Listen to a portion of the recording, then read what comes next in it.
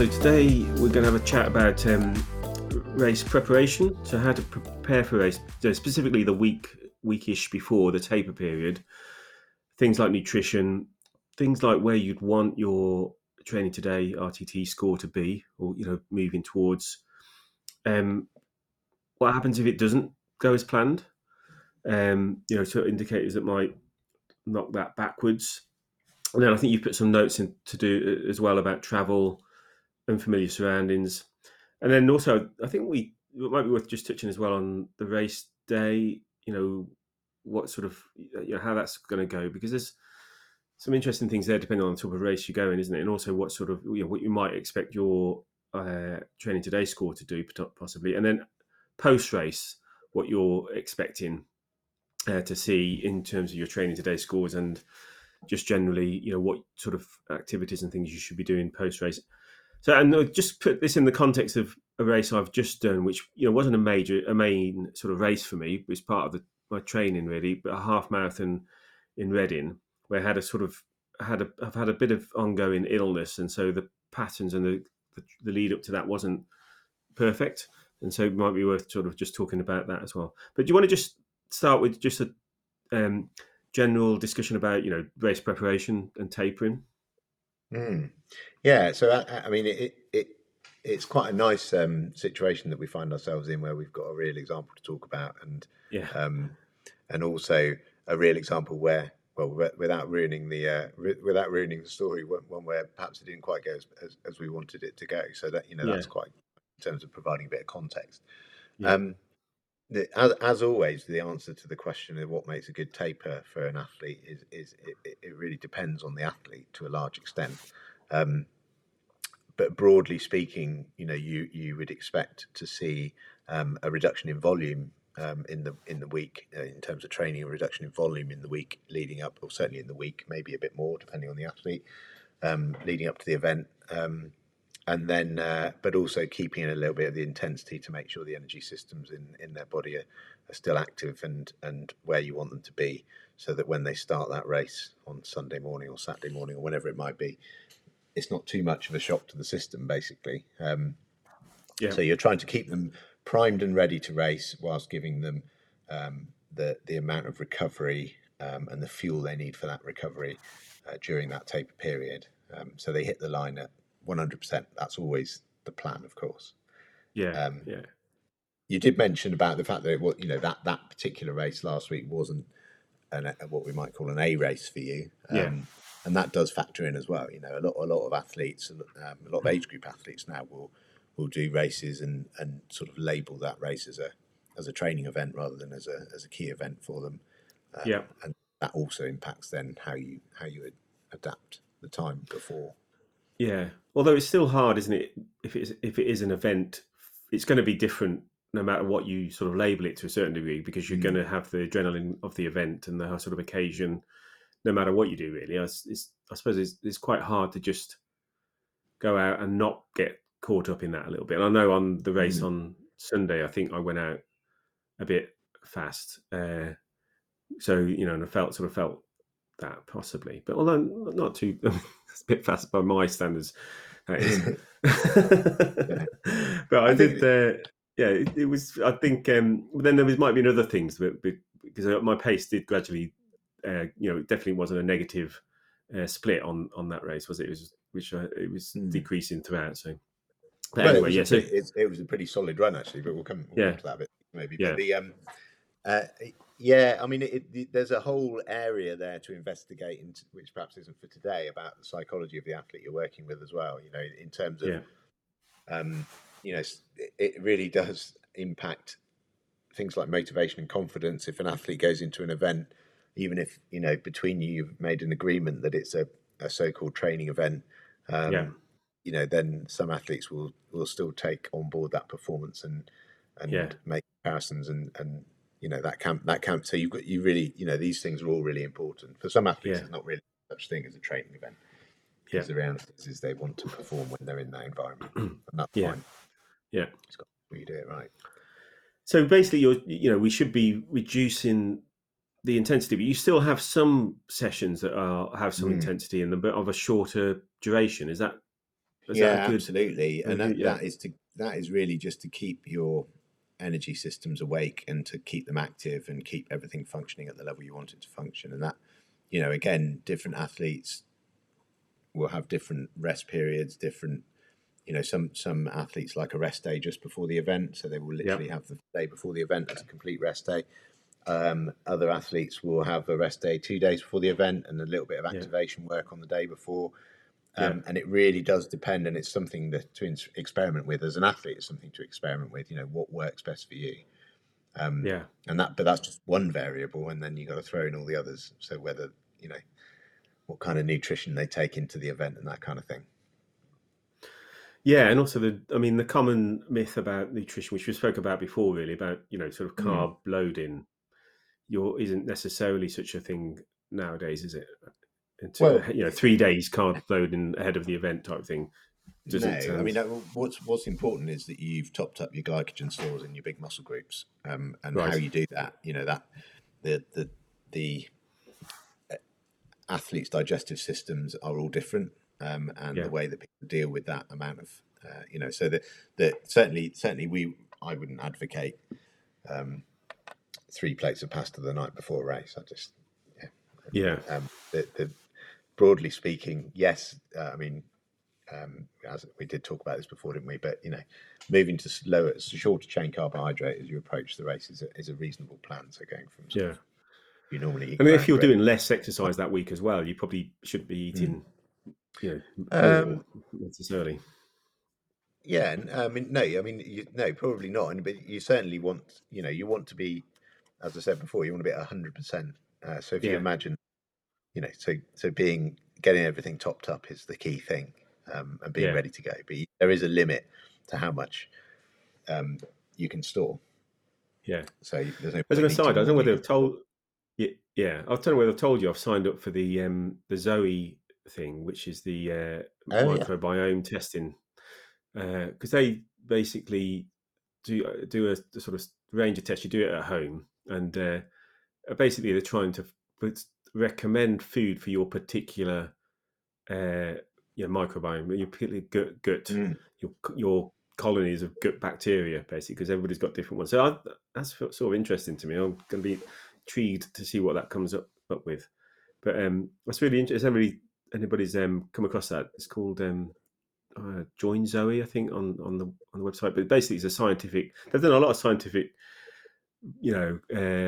research backed by papers and all sorts of stuff. It seems Mm. seems seems legit. Anyway, well, I'm going to give it a go and see what happens.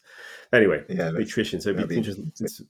Yeah, and then in terms of your RTT patterns, obviously Mm. during the taper week, you're expecting that to go just gradually increase, aren't you? And ideally, you want it at 10 on race morning. Yeah, I mean that would be great in the sense that is fundamentally measuring the quality of your recovery as you go through that Yeah, period of time. So, obviously you want that to be as high as possible if you're about to race. We do know, of course, that other things impact it. And one of the key yeah, things before race is this idea of, athlete anxiety is something that has a negative impact on heart rate variability. So it's not uncommon actually for athletes to be quite a high score towards the end of that week, but then literally just before the event, sometimes takes a yeah, little bit of a dip, yeah. and that can be reflective of other things having a negative impact on heart rate variability rather than perhaps their physical recovery, if you like. Yeah, which is interesting, I think, because I think that's quite a common scenario we get on support, um, and something I think we should move towards making clearer that Mm, what, and I think once we're adding in the sort of subjective feedback that helps with that, because people will think about, oh, actually I've had a really horrible day or week at work, and that could have affected that, which doesn't necessarily mean, even though my score might be low, that the mm.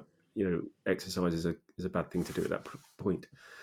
It's quite an Uh, interesting one, isn't it? yeah, Because the the score isn't the score isn't lying, assuming the technology is working correctly, which we assume it is. So the bottom line is it's about really educating people in understanding how to interpret it. That's the key. yeah, Yeah. It's the interpretation of that number and what it really is, and then trying to figure out why it's doing what it's doing. And as always, we talk about looking at broad patterns rather than putting too much emphasis on one specific Yeah. number. Yeah. Exactly.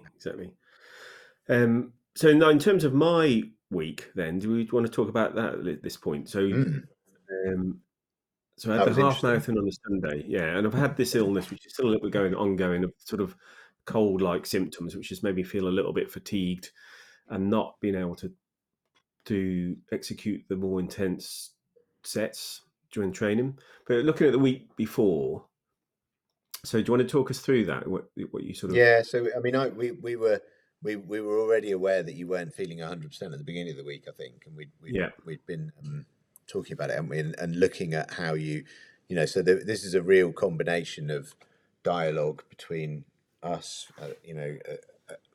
me as a coach and you as an athlete, and really trying to understand how your body's responding and what decisions we're going to take. But there were a few real markers, I think. One was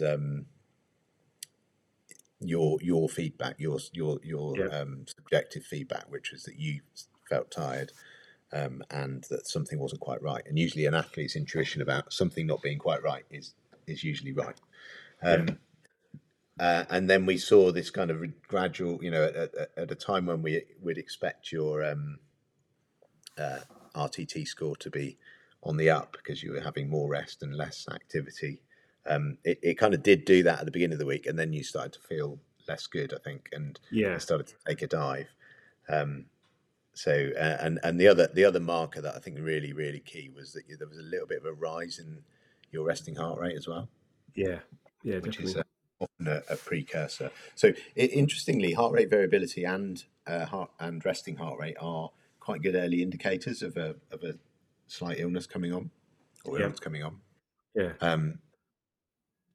But how much weight you put on it and how you interpret that is always yeah, difficult, I think. yeah. So yeah, I mean, it gradually went down, didn't it? I mean, I did that bike set on the Wednesday when it actually was reasonably high, the score, I think, like Yeah, up at 8 or yeah. 9 or something. And then, but after that, which seems to happen for me a bit, I think if I am ill and you do a sort of tougher set, then it sort of impacts your quite a lot afterwards and drops and basically just gradually dropped. So actually on Sunday morning when I looked on the start line what the score was, I was Mm. at 0.8, which isn't ideal at all. No idea. But but I think that perhaps the bigger teller was that even the day before on the Saturday, yeah, with your resting heart rate on the way up and heart rate variability conversely on the way down, which is probably it is what you would expect. So it's not what you want, but it is what you'd yeah, expect those two yeah, things to. yeah, Um, your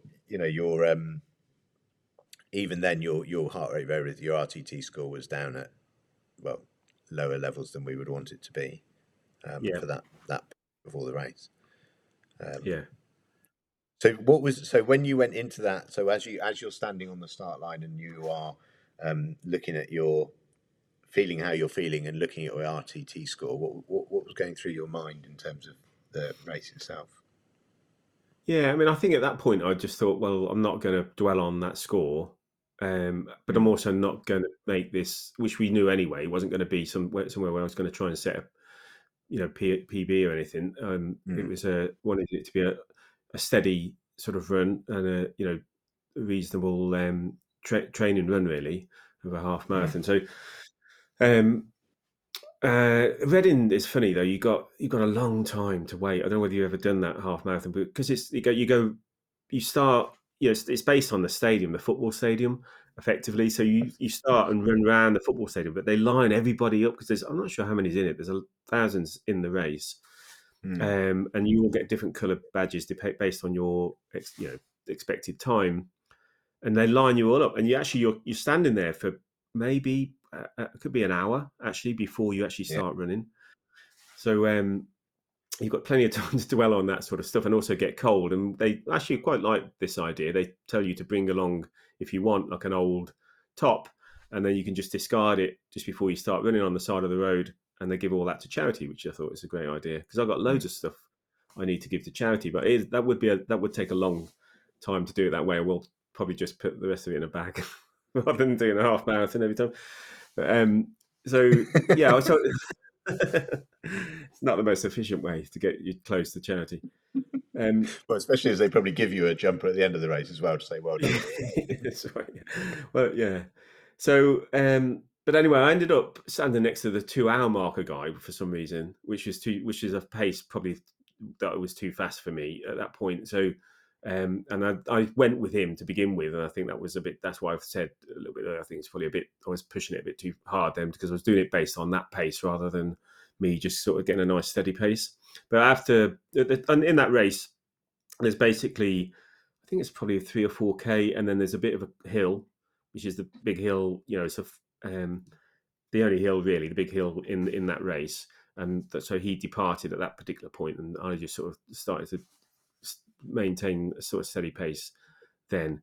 But I did notice, throughout the race that my energy levels weren't where I'd want them to be, and I was feeling more fatigued as I went through it. And you can see that in the Mm. stats, and that the pace was dropping, Yeah. and that my pack, because I was also wearing a stride power meter, and the power, interestingly, was dropping throughout the race as well, which is interesting to look at. What did you Yeah. think when you saw it? Well, I think another key marker for me, if you look at the data coming out of the race, was that your heart rate was higher than I would expect it Yeah, to be at the pace you were running. And I think we've been working towards aiming at a pace where for to run a 2 hour half marathon, 2 hour marathon, that'd be good. yeah, 2 hour half marathon. yeah, You've been hitting those paces in training, and you've been on the up all the time. So it's yeah, pretty easy to see that on that day your heart rate was definitely running at higher levels than you would yeah, expect at the yeah, you were running, and yeah, that's obviously a clear tell yeah, that something wasn't quite right. yeah, yeah, Um, I suppose the big question then. Obviously it was still a very solid run, yeah, and in terms of the bigger picture, it's interesting you were saying about your thoughts on the start line in terms of the bigger picture going towards the Ironman at the end of the year. It's a good session. yeah, It's interesting that you said that you'd settled in your mind that you were treating it as a training run. I know we discussed that briefly in the week lead yeah, up to the that essentially you'd have to change your goals for that race because yeah. of what was happening. Yeah. And did you feel you felt fairly comfortable with that, and retrospectively you still feel fairly comfortable with that? Yeah, yeah, definitely. Yeah, happy with that. I mean, I was still Reading is got a place in my mind because I ran 2 hours too. So I've always wanted to just beat two Mm. hours on that particular half. So I'll probably do it again next year and see how I'm feeling next year Yeah. until I've That's got that. But and yeah, that's the best it's approach. not a major thing. Yeah, Yeah. That's the best approach. Yeah, there's yeah, always next year. There's always and it's a next year. fun race because you do finish in the stadium. So it's Yeah, it's sort of like a um, a grandstand finish. It's fun. yeah. Maybe I'll come and join you next year. I could do with two and a Yeah, half. I've done one for a while. Um, yeah, cool. And so let's post race, you've immediately finished the race. yeah. What was your initial feeling after that race in terms of, how did your body react initially to the Yeah, I mean, I exertion? think I was okay. I mean, I actually the facilities there were really nice, and I booked this sort of Mm. bit where you could sort of go to this separate area in the ground, and it was sort of they was serving pasta and stuff. And I never understand why they always do pasta, like the carbs after the race. You want the protein at that point, don't you? But it's like, oh, pasta party. But I felt okay, and also I had a drive because I drove. I did it was on my own, so I had a couple of hour drive back as well. So which I sort of stopped and grabbed some coffee on the way back. So I felt fine, to be honest, after that. But then then quite tired once I'd got back home, I think, Mm. and again you could see that it had an impact on my RTT scores were low, over those sort of periods, raising a little bit during sleep and then dropping again during the day. And I Yeah. haven't done a lot, have I, this week in terms of sets because I've been feeling a bit low, and just thinking I want to make this, get past this illness and not make it last longer. Yeah, I think that's right, and I think it's really been up and down this week, hasn't it? And every time Yeah, you feel a little bit better, you've tried a couple of things, and it's and taken the hit subsequently. So, yeah, absolutely. I think getting on top of it and keeping it, anything you do feel like doing super easy. yeah, Um, I think it's a bit like, it's interesting. I was talking to somebody yesterday about post-COVID protocols, right, and again, like all these things, there is no such thing as a post-COVID protocol that will work for every athlete. That's just not the case. Some people seem to right, be able to back from it really quickly.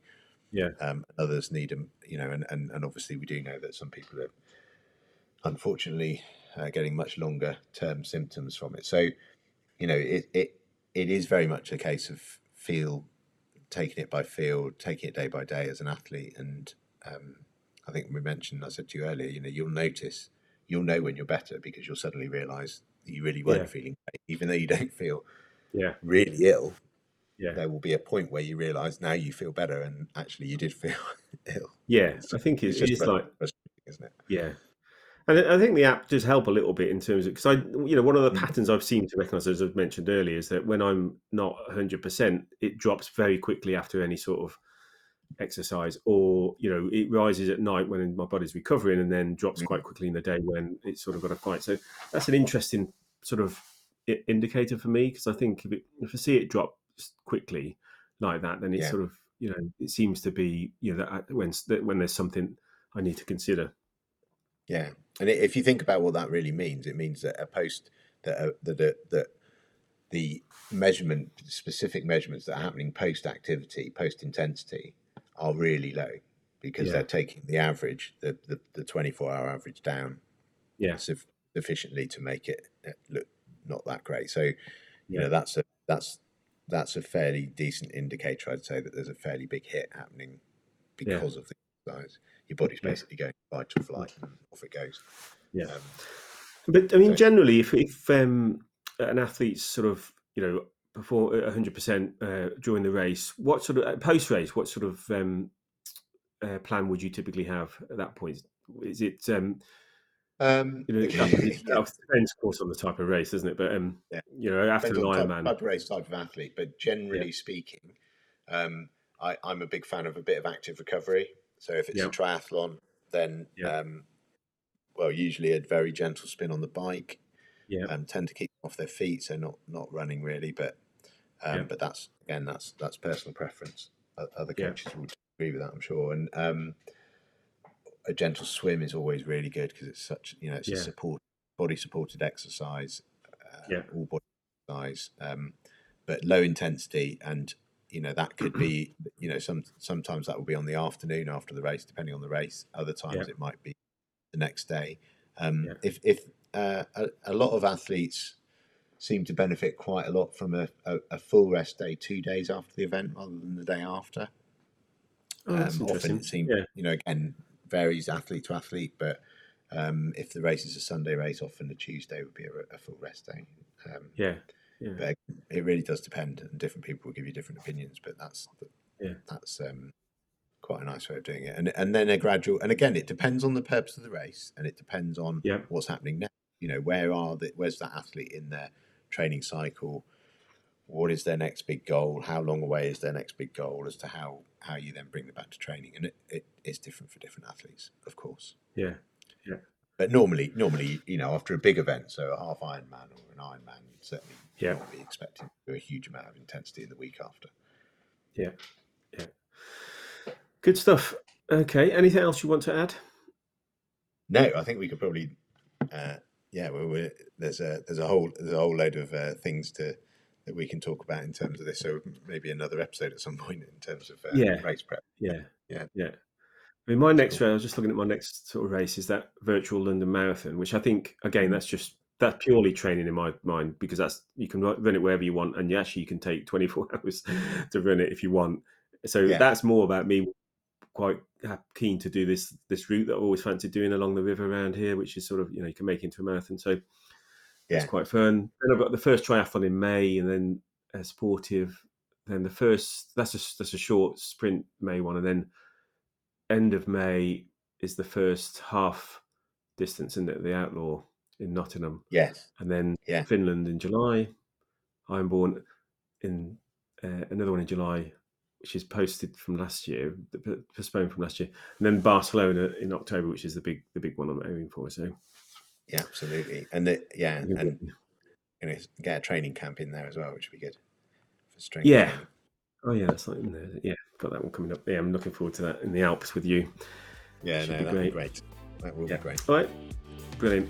Thanks so much, Ade. Speak soon. All right. Cheers.